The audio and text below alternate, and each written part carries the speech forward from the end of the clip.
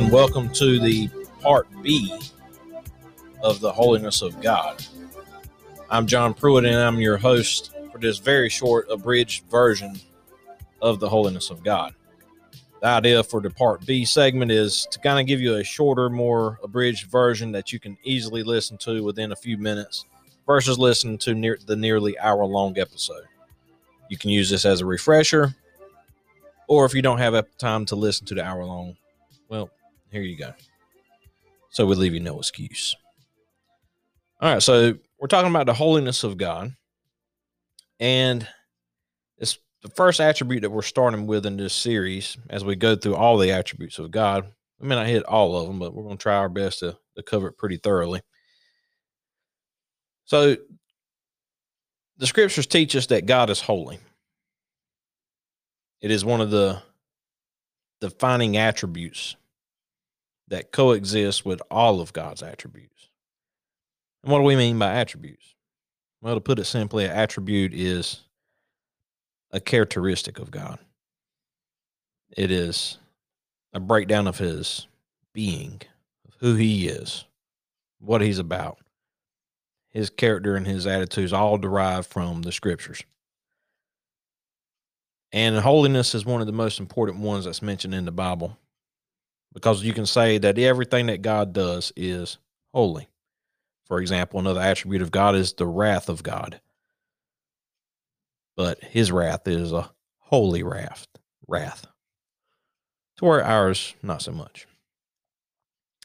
So it's very important for us to understand these attributes, and it's very important to understand what is the holiness of God. Now, we're not going to be able to squeeze this into a 10-minute episode here, so I'd encourage you to listen to the hour-long if you can. There's also some resources on our website, iZipaMinistries.org. There's more specifically 3 articles written by Joshua Lovell that can take you a little bit deeper into the subject. And we would also recommend reading the book, The Holiness of God by R.C. Sproul. And of course, you can read your Bible. We always encourage that. So holiness is often defined as meaning moral and ethical purity.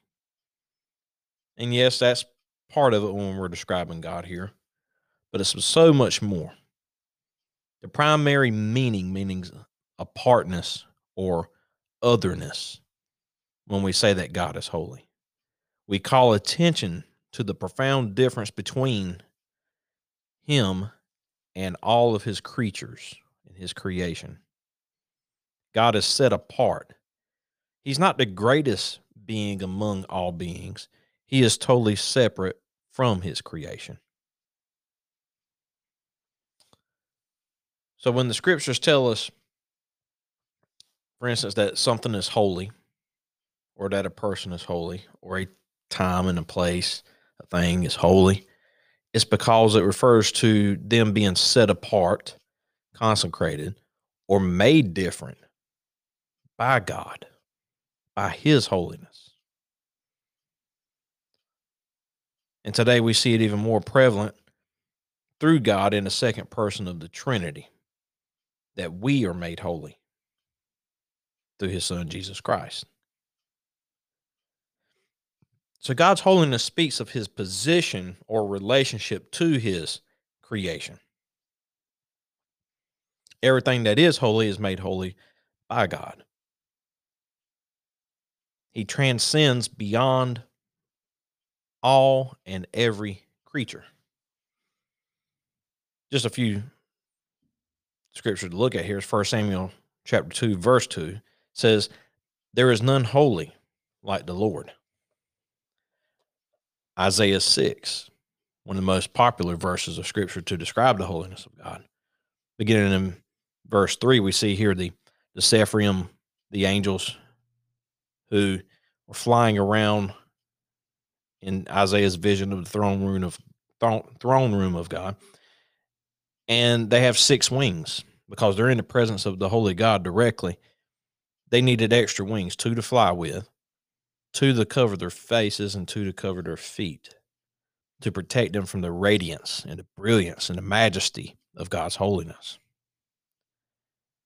And they cried out, verse 3, and one called out to another and said, Holy, holy, holy is the Lord of hosts. The whole earth is full of his glory. And in the original Hebrew text there, when something is mentioned 3 times like this, it speaks of the significance behind it. It's like saying something was not just big, but something was very, very big. Kind of stresses the importance of how big it was. So this is stressing the importance of how holy God is. It's the only attribute in the whole Bible that is referenced this way. This just kind of gives you an idea of the significance behind God's holiness.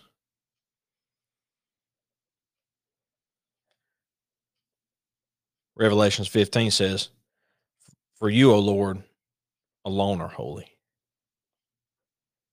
So God is holy. The Trinity, the Godhead, the Father, Son, and the Holy Spirit is the Holy Trinity. The Holy Lord is a triune God. Jesus is holy. The Holy Spirit is holy. God the Father is holy. So all around, one of the defining attributes of God is holiness. So what does it mean when the Bible says that we are holy? In 1 Peter chapter 1, verse 15 through 16, it says, But as he who called you is holy, you also be holy in all your conduct. Since it is written, you shall be holy, for I am holy. So what does that mean? While living on this earth, Christians have to fight the desire of sin. So we're called to be obedient children, separated from evil in all that we do. We are to be holy. Peter's calling back to Leviticus 18 here, and it says, but for the accords that are with the character of God who is holy, he has called us to himself. So he has called us to be holy because he is holy, because we are his children. We represent him. We are the light in the darkness. But we must be cautious and not become like the Pharisees in the Gospels. The word Pharisee literally meant one who is separated. The Pharisees separated themselves unto holiness, but their holiness was plain for everyone to see. They made sure you saw that. Jesus called them guys hypocrites. See, Jesus was the genuine article. He is the one we are to emulate.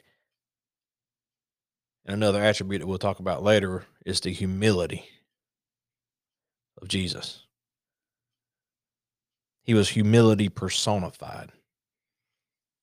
He ate with the tax collectors. He ate with the poor and the needy. He did the things that most people consider him to be a homeless beggar. They talked trash about him for eating with sinners. The Pharisees and the scribes did.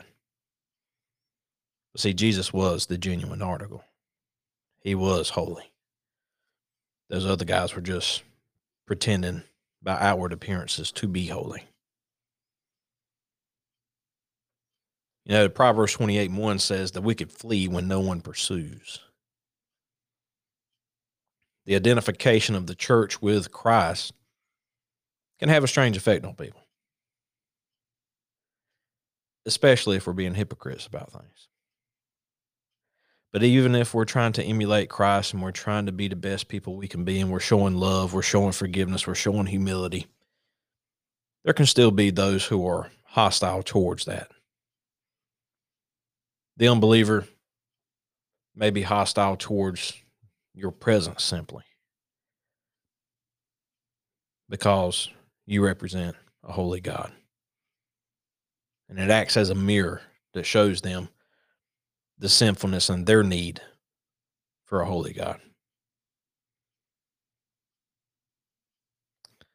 So consider these things. We encourage you again, like I said, go back, study this for yourself. Look through the scriptures. We have study tools tab on our website, eyesopenministries.org. There's 3 articles by Joshua Lovell that you'll find there as well that are discussing this very topic. We encourage you to read your Bibles. Study to show thyself approved. This is John Pruitt with Eyes Open Ministries. God bless, and keep reading those Bibles.